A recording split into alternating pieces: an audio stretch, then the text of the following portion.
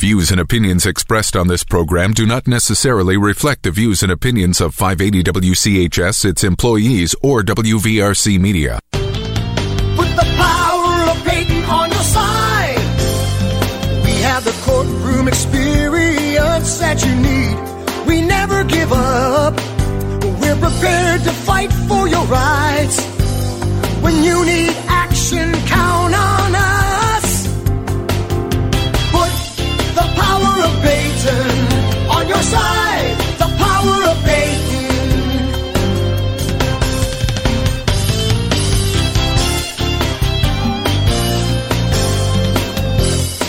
And it's a Thursday morning, and it is 580 WCHS, the voice of Charleston. And Jeff Jenkins here with Tom Peyton of the Peyton Law Firm in Nitro.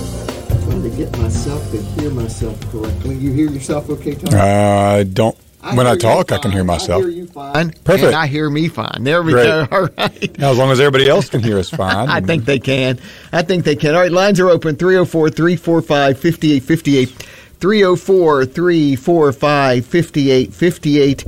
It's 8:21. It's Thursday morning. Tom is here. Any questions about the law that you need answered? Tom is here. Your dad enjoying Kansas City a little more with the Mountaineer win last night. Yeah, I haven't heard from him. I texted him something about what's going on down there and never heard back. So maybe he's just in the midst of grand celebration. But, he's headed down to the Big 12 tournament for 4 or 5 years now, I think, each time. He likes Kansas City, and so he and his wife Jennifer went down.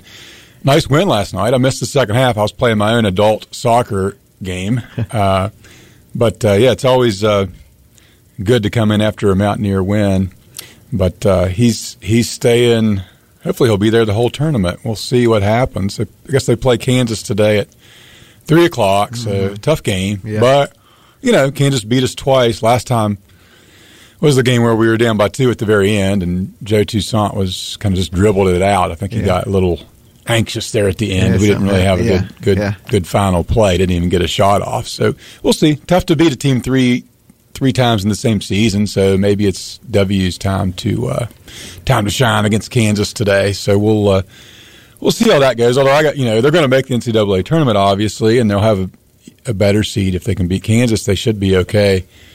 Maybe 10 or 11 right now, maybe 9. Right. And so do you really want to go and play 3 more games, back to back days and then be worn out for the NCAA tournament? I guess you want to keep winning as long as you can. But we got an early call. Well, great. Jennifer's on the line. Jennifer, go ahead. You're on with Tom Peyton. Good morning. Hi, Tom. Good morning. I have a question that is probably a rerun. I remember a couple of years ago, somebody called in and asked Harvey this question. And it has to do with how people are stealing deeds and then getting loans under your name. I don't understand how that works. I do recall that Harvey said in West Virginia that's not possible. Can you explain why that's not possible here and it happens in other places? Okay, so did you hear that? Okay. Not very well. Okay, I can hear it not through my headphones. Okay, all right, I need to figure this out. Okay, but stealing deeds and then getting loans in someone else's name. Yeah, I don't.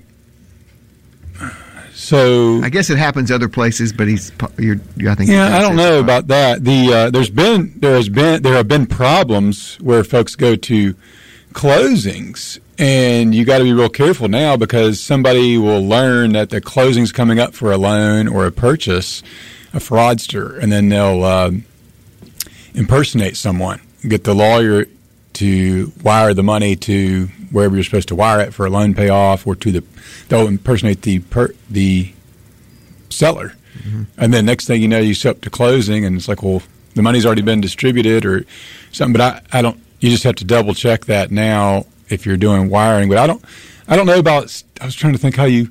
No, I've had people. Deeds are recorded, and they only record originals for the most part. Actually, now there is a way to.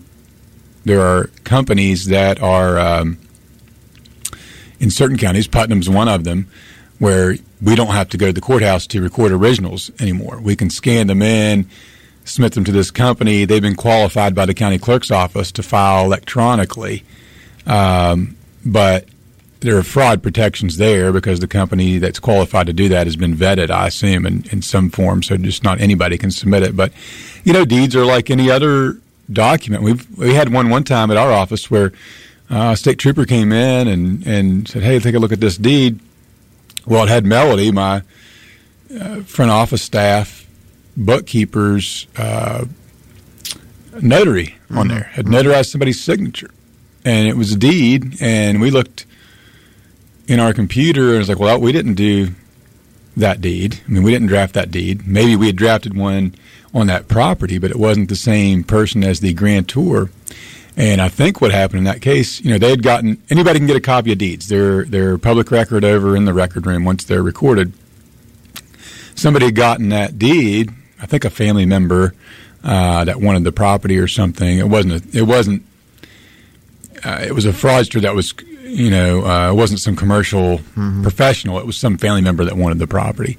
Well, they had apparently gotten that deed, and it was pretty rudimentary because they got caught. I mean, they didn't do any fancy scanning, and nowadays you can scan anything in and basically modify it with the graphics program. But they'd done one of these cut and paste things on a copier, and then what they did was, signed someone else's name as the grantor, the seller you can think of.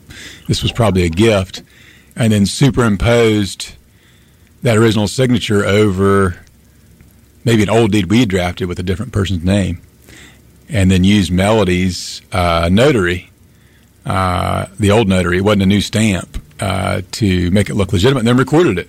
Of course, then somebody went and figured it out later because it was public record, and then I think so the state troopers were coming to office and say, hey, is this legit? Did you notarize this? Because somebody was saying they didn't sign it. And I think a person ended up getting charged criminally through Kanawha County Circuit Court with a felony and entered a plea for fraud, I think. But I guess I'm not real familiar with what Jennifer was referencing there, so I'm not sure. But, yeah, I mean, I don't know if there's any safeguards here that are different than anywhere else. I think now until this year, or not this year, maybe 2022, I don't think you could elect. You can see records online, but you couldn't file.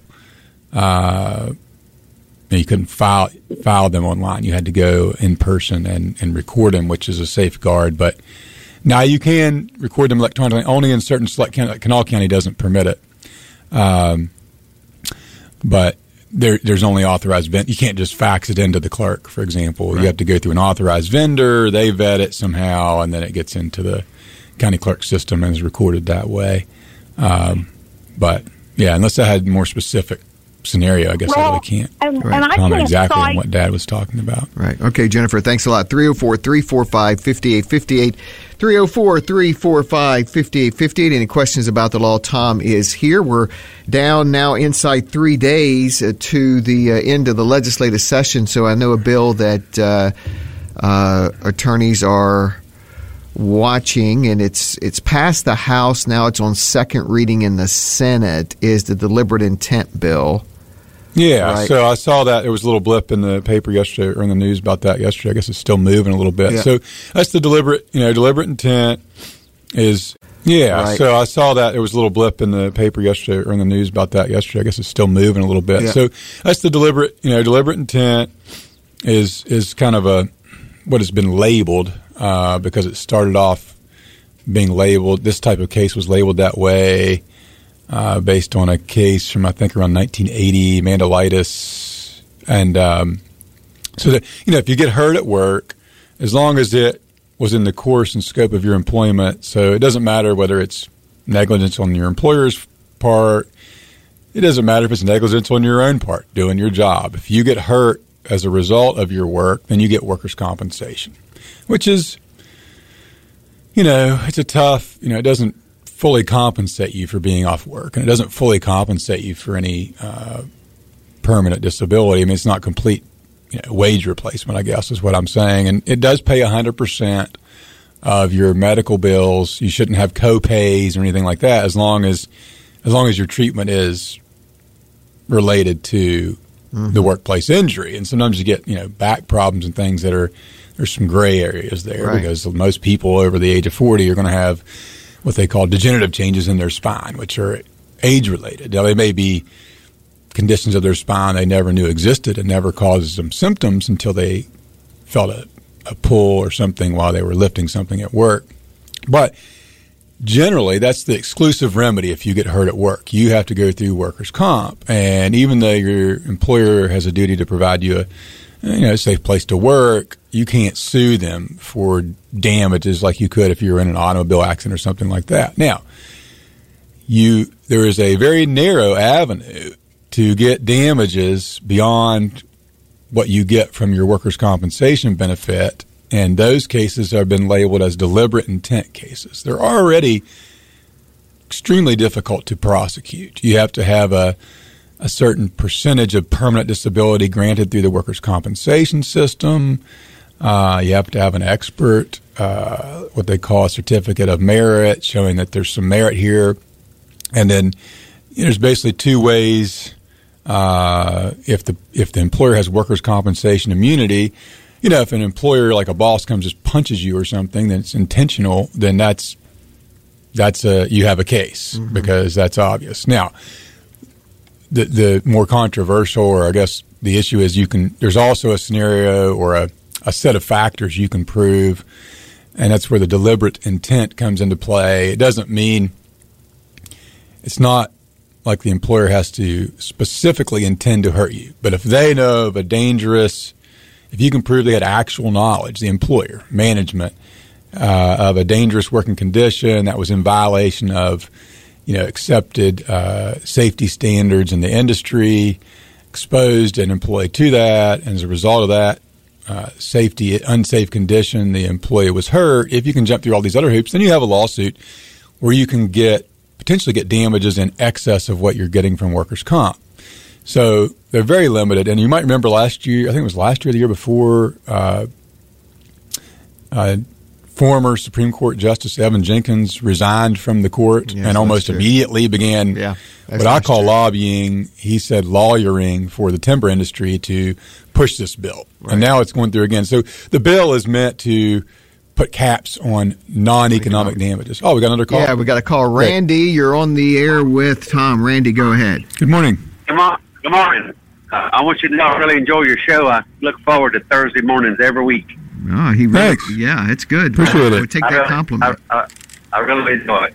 I'm 75 years old, and I like to ensure. I only have one son and a granddaughter, and I'd like to ensure that my son gets my house. Is there some way that I can, but I don't want to give it to him right now in case something happens in his life. I wouldn't want to lose my house. You understand? Yes, sir.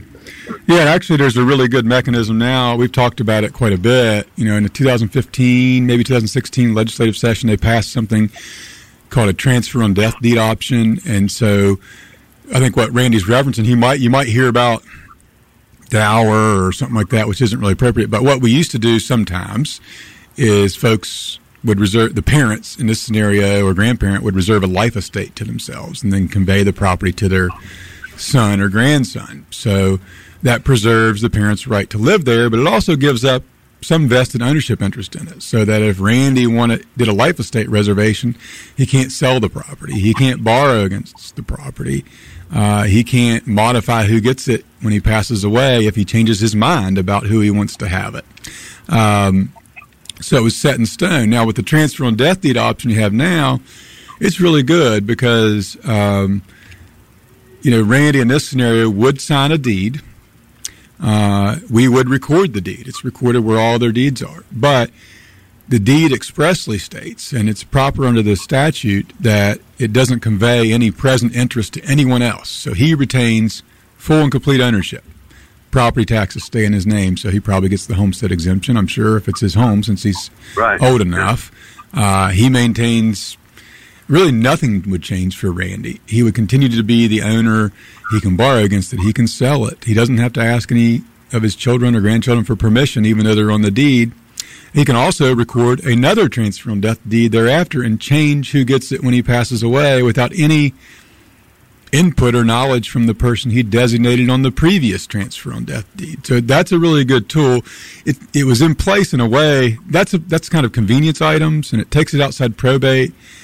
I think it was implemented to kind of help with preserve a home if you need to go in a nursing home, and there's a potential that the government could put a lien on your home after you pass away for care paid for by the government for long-term care through the Medicaid program. And this takes the home outside of probate. So generally, there isn't an opportunity for creditors to file claims against your home because the moment you pass away, whoever you've named on that deed that had been previously recorded owns it. Yeah. And so that's, I think, Randy, if you want to get something like that done, our office does them pretty regularly. We probably do at least one a week maybe, and we just need to get a copy of the source deed, the deed where you got it, so we can use it for the new legal description. You drop that off. If we need additional information, we give you a call, and usually we get it drafted within 10 business days or so, and then come back in, right. and then we can I live in record Raleigh it for County. you. So that's a really good tool. And then, if you name a son and then, something happens and you don't want him to get it anymore, you just record a new transfer on death deed, and you can name someone else. And you don't. And the most important thing, I think, because you get what I found in the past, where you had these people get tunnel vision.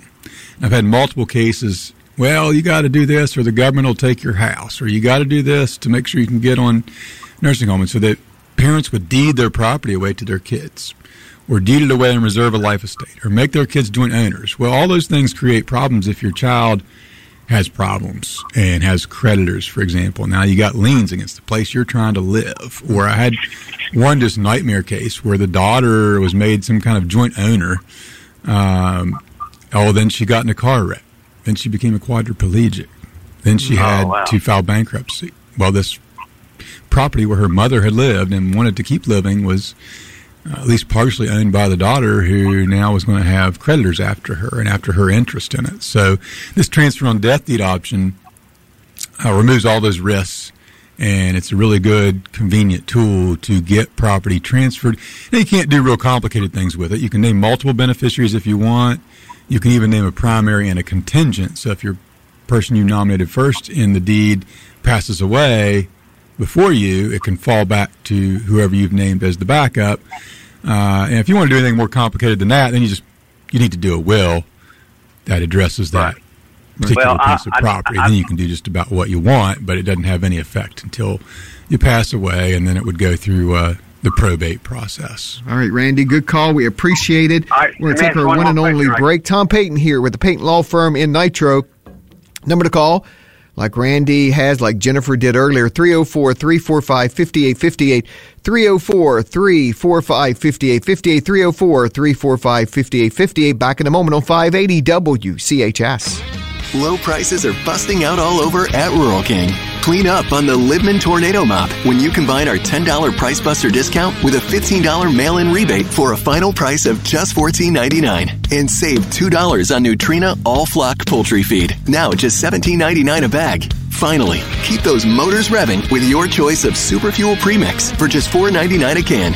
Enjoy these Price Busters and more at RuralKing.com or your neighborhood Rural King, America's Farm and Home Store. Capital Insurance Group wants to change the way you think about your insurance. Gone are the days of using one insurance carrier to fix all of your needs. It's time to work with an independent agent that works with multiple carriers like Nationwide, Progressive, Allstate, Liberty Mutual, and many more. Capital Insurance Group works for you, not the insurance carrier. They'll help you save over $750 per year on average, so what are you waiting for? Change is good, so switch to Capital Insurance Group and save big. More info at CIGWV.com. Hey, babe, how about this finish for the living room floor? Looks great, honey. Please tell me we're not going to DIY. Huh? Do it yourself. What, you don't think I can tear up the floor carefully, measure perfectly, cut carpet to the exact fit, restore hardwood, not leave our living room floorless for months and not damage anything? No. No worries. They install too. Oh, thank God. Nitro Carpet Outlet will help you every step of the way. Professional on-site measurement, removal of old flooring, and skilled installation. Visit nitrocarpet.com or stop by our showroom just off the interstate at New Goff Mountain Road in Cross Lanes. Put the power of Payton on your side. We have the courtroom experience that you need. We never give up. We're prepared to fight for your rights. When you need action, count on us. Put the power of Peyton on your side. The power of Peyton.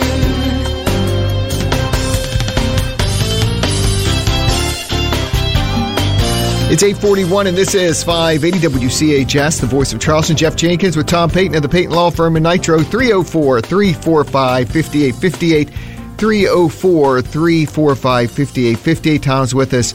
304-345-5858. So we're talking about deliberate intent before Randy called, and so so what the bill's going to do, it's going to cap non-economic damages. So I think it was $500,000, and I was a little confused too. I think maybe it also might be or double what your economic damages are. So if you have some lost wages or future medical expenses, maybe whichever one's higher, double that amount, or $500,000 would be the cap. So we've already got caps in medical malpractice. Mm-hmm. So generally, when you have those cases, the jury doesn't know there's a cap, and so you see some big awards that make the media on like medical malpractice, but the lawyers know that in the end it's going to be reduced back down to some other number. It's a pretty. You don't have to have insurance to cover deliberate intents. A lot of I think pretty much every workers' compensation, insurance carrier offers that type of 360 coverage where they cover those type claims as well. And I think the premiums are really not that significant. Maybe they are in the timber industry. Maybe that's why there's such a hard push. Mm-hmm. Because it's obviously I think I saw some reference to they know might have been Dr. Takubo or something. Takubo. Yeah, that was Takubo. They know it's a risky industry. It's that's not really. Yeah, the employers do too. And when they expose, it's not that you make somebody work or somebody is required to work in a dangerous industry, but when there are safety standards that are established, mm-hmm. and you are violating them, and you're violating them, and you still put your employees in that situation, then that's not the employee's fault. They don't assume risk of just going to do their work that their employer will expose them to known safety violations. So I don't think saying that certain jobs are just risky, so you go in knowing you might die that day, or you do know that in a way on certain industries, but at the same time, I think as an employee, you should be entitled to assume your employer will meet not novel safety standards that are put out by some ultra-safe expert, but regularly accepted safety standards. An employee should be able to rely on the fact, even in an industry that inherently has risks, that your employer will comply with what is well-established law as far as safety goes. So we'll see. We won't have a lot. We don't have a whole lot of deliberate intent cases that are really affect us. Won't much one way or another. And what are non-economic? Describe so those. Non-economic damages are general damages. Most mm-hmm. people think of in the pain and suffering, mm-hmm. Disfigurement, emotional distress, those type damages. And in West Virginia, as the law stands right now, so there's no way to really quantify that, and that's where you get into. That's one of the reasons cases settle, because you put your case before 6 people on a jury, and they're given a very narrow, you may award pain and suffering or emotional distress arising from the injury, and then those 6 people go back in a room and decide. And in West Virginia, as the law stands right now, the lawyer can't even ask for some states you can, but in West Virginia you can't say, and we want $500,000 for pain and suffering. You present your evidence, and then you for example, in closing argument, you talk about what your client has gone through and what they will go through, and then the jury goes back and decides how much. You can't even suggest an amount to them in West Virginia, and that's based on some case law. So those are non-economic damages, which in some cases can be the most substantial. But that's how cases settle a lot, because you can imagine an insurance carrier who's they make their decisions based on risk. Well, this person's hurt really bad. They've got chronic pain and can't work, and so the jury might give them $1 million in general damages. So we might want to resolve this thing. Well, now those cases will be harder to resolve if this law passes, because an insurance carrier in the same situation will not have that risk. You know, it's only going to be $500,000. That's right. It's going to be capped. It's like, well, let's just pay our lawyers $100,000, and they've only got economic damages of $100,000. Even though it's a really bad permanent injury, it's just not the type that needed a lot of medical care because they can't do much for it, and it's an older worker, so they don't have a lot of lost wages. So we'll just roll the dice, and we'll make the plaintiff incur significant costs to prosecute it because that comes out of what the injured person will get in the end if they win. And so we'll just hold their feet to the fire. And anyway, it just shifts the power to those that have the most wealth and resources. I mean, that's all it really does in the end. And we'll limit some recoveries. There'll be some recoveries that are reduced because of the caps. And but that's really the underlying issue with caps is that it removes risk for insurance carriers, which they like, but strategically it also changes the game in litigation because the injured person, their bottom line, they could get zero, or they can win but incur a lot of costs. And the bottom line for when there's no caps are, as long as it's not outrageous, that you don't know what a jury is going to award for pain and suffering. If somebody's hurt really bad, I mean, it depends on how those 6 people view it. Could be significant. So to avoid that risk, it's going to be a really high amount. Cases resolve. Right. So now you remove that risk factor from one side of the equation, but not the other. And so it just makes it much more difficult to resolve cases. 304-345-5858, 345-5858. Tom Payton with the Payton Law Firm in Nitro. Don't know if you've seen this, but one of your alma maters, Marshall University, they're going to host the Fourth Circuit Court of Appeals. Oh, I didn't see that. Yeah, March 22nd. Nice. They're going to hear some cases on the Marshall campus. Good. Yeah, I went through, that is my alma mater from my undergrad. Yeah. I went through the, after deciding to change careers from biology to law, switched over to criminal justice, and then back then at least they had it kind of, criminal justice degree was split. It was, you could either go on the kind of law enforcement track, which was folks wanting to be FBI, state police, work in corrections, and then there was kind of the legal studies track, which is what I did, which involved some work. You had some classes in the community college on campus, and so you had adjunct professors, lawyers, judges that would come in. And it was a pretty good degree if you're going to go to law school because it gives you a little head start, because your underlying degree when you go to law school doesn't need to have anything to do with the law. But there's always there's no law school at Marshall, and I always thought they ought to do some kind of, nowadays they should do some kind of remote teaching and try and get some kind of way to get a degree without having to move all the way to Morgantown if you want to stay in the state. But I don't know how, who pushed that. Maybe it's through the criminal justice department, but that's really good. I'd be interested to go down and watch. I don't know if I'll be available on March 22nd, but if anybody's around, it would be good for the students to see. And it's open. I mean, you have to kind of, I think maybe you have to reserve, they say space is kind of limited. Right. The court has rules, obviously, but there is going to be, the public is going to be able to. Yeah, I've never argued before the Fourth Circuit. I've had some cases up there that end up getting resolved or we didn't get oral argument. I've argued before the Sixth Circuit Court of Appeals, which is the equivalent, but that covers Ohio. I had an Ohio case I needed to appeal. And, they have, it's, at least in the Sixth Circuit, they would have, they actually have a red light and a green light. So when it turns red, you stop talking.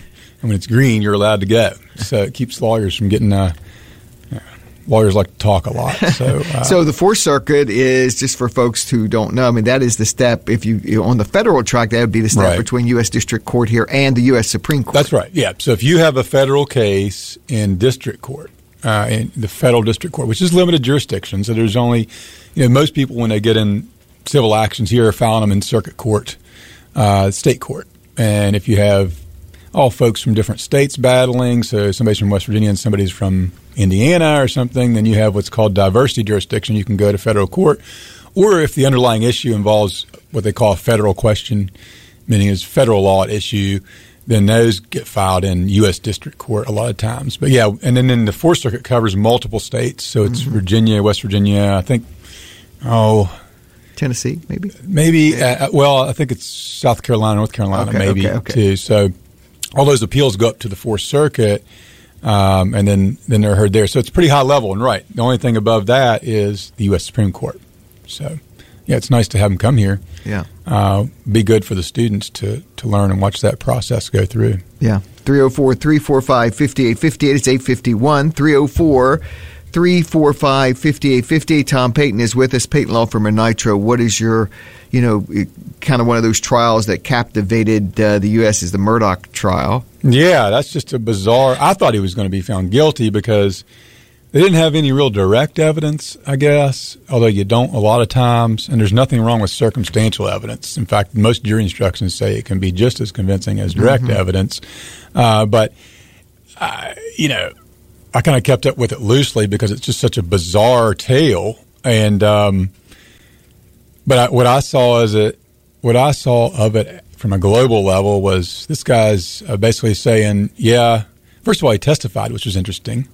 I saw a juror say, by the way, that he didn't think he should have. No, and I think when you have a circumstantial evidence case, sometimes you don't want to testify because you can. The prosecutor's got to prove their case beyond a reasonable doubt. If you don't testify, then and it's all circumstantial, at least there's some wiggle room there to argue they didn't prove their case, no matter what. Whether you think you did it or not, you got to hold the prosecutor to the standard of proof. So the government can't just incarcerate people and remove their liberty if they can't prove every element of the crime beyond a reasonable doubt. It's the defendant's choice ultimately whether to testify or not. If they want to testify or they don't want to testify, as you've seen in cases, the judge addresses them personally, not just through the lawyer, to make sure it's their decision. Right. So who knows? Murdaugh being a lawyer, maybe he thought he can go up there and convince those jurors that he was right because he's one of those people. It appears that had gotten his way a lot over the years. Just in the family had this long history in a rural county where they had some major political clout and control, and so you could see how that would feed into him thinking he could get up there and convince the jury. Right. But the problem was they'd already caught him lying, and he basically came and said he'd been lying to the police, but he wanted to convince everybody now he was telling the truth at trial. This is the truth. And I lied about a lot of stuff, almost everything, but I'm not lying about the fact I didn't kill my wife and son. So I just thought that's not going to go over with jurors very well because why would you have any credibility? And now they're going to think you're lying to them probably because you just can't lie about everything, and then, except for the one key thing, you want them to believe that you're telling the truth. And that's the way I saw it from a global level. It's like, well, wait a minute. So he thinks he lied to the police all the way up almost to trial. He's lied about other things. He's lied about cheating clients. He's lied about, committing fraud over and over and over again. But believe me about this one critical issue. And, of course, he's going to go to prison for the rest of his life anyway, I believe, because he's just got a slew of, financial white-collar type crimes, pending against him. And hired his own hitman to kill him. Yeah, just bizarre. I mean, there's been I haven't watched the Netflix documentary series. Maybe once everything comes out now that the trial's over, though, I think they'll have a better one, more thorough. But it's just sad. I mean, and the judge was really good. And I think the judge had lost his son before the trial started, who was only like 40 years old. But, I think his statement when he sentenced him to life without chance of parole. And, maybe and Murdaugh kept maintaining his innocence. And the judge said, well, maybe it wasn't you that did this. Maybe it was a person who was ingesting 50, 60 opioid pills a day. But and that was kind of a good way to put it. Maybe you become a different person when you become an addict, because he was addicted to pain pills. Right. I guess he was. I mean, that's what they say, and maybe he's using it as a crutch, and he really wasn't. But obviously, something. I mean, there's twists and turns to that. We could talk about that on an entire show here because it's, like his son was driving a boat and killed somebody, and then the housekeeper fell in the house, and everybody on all sides of that claim got in cahoots to get an insurance claim, but then it never got back to the family of the woman who was hurt. And it's just, there's all kinds of just twists and turns in that story. It's bizarre. Yeah, and I saw where the judge is being praised for how he handled the trial. Yeah, I thought he handled it well, and from what I saw, and even keel judge. Yeah. He wasn't. You see some of these, and not to impugn anybody in the judiciary, but some of these that get a lot of publicity. you think back even like the OJ trial. Sometimes you watch it and think, well, this judge seems to be acting a little different because they're on, national news. And this judge, you didn't get that feeling at all. Yeah. And he was even keel, and you felt like he treated it like he would treat any other case. And so I think it was a fair trial, so I don't think there'll be much on appeal.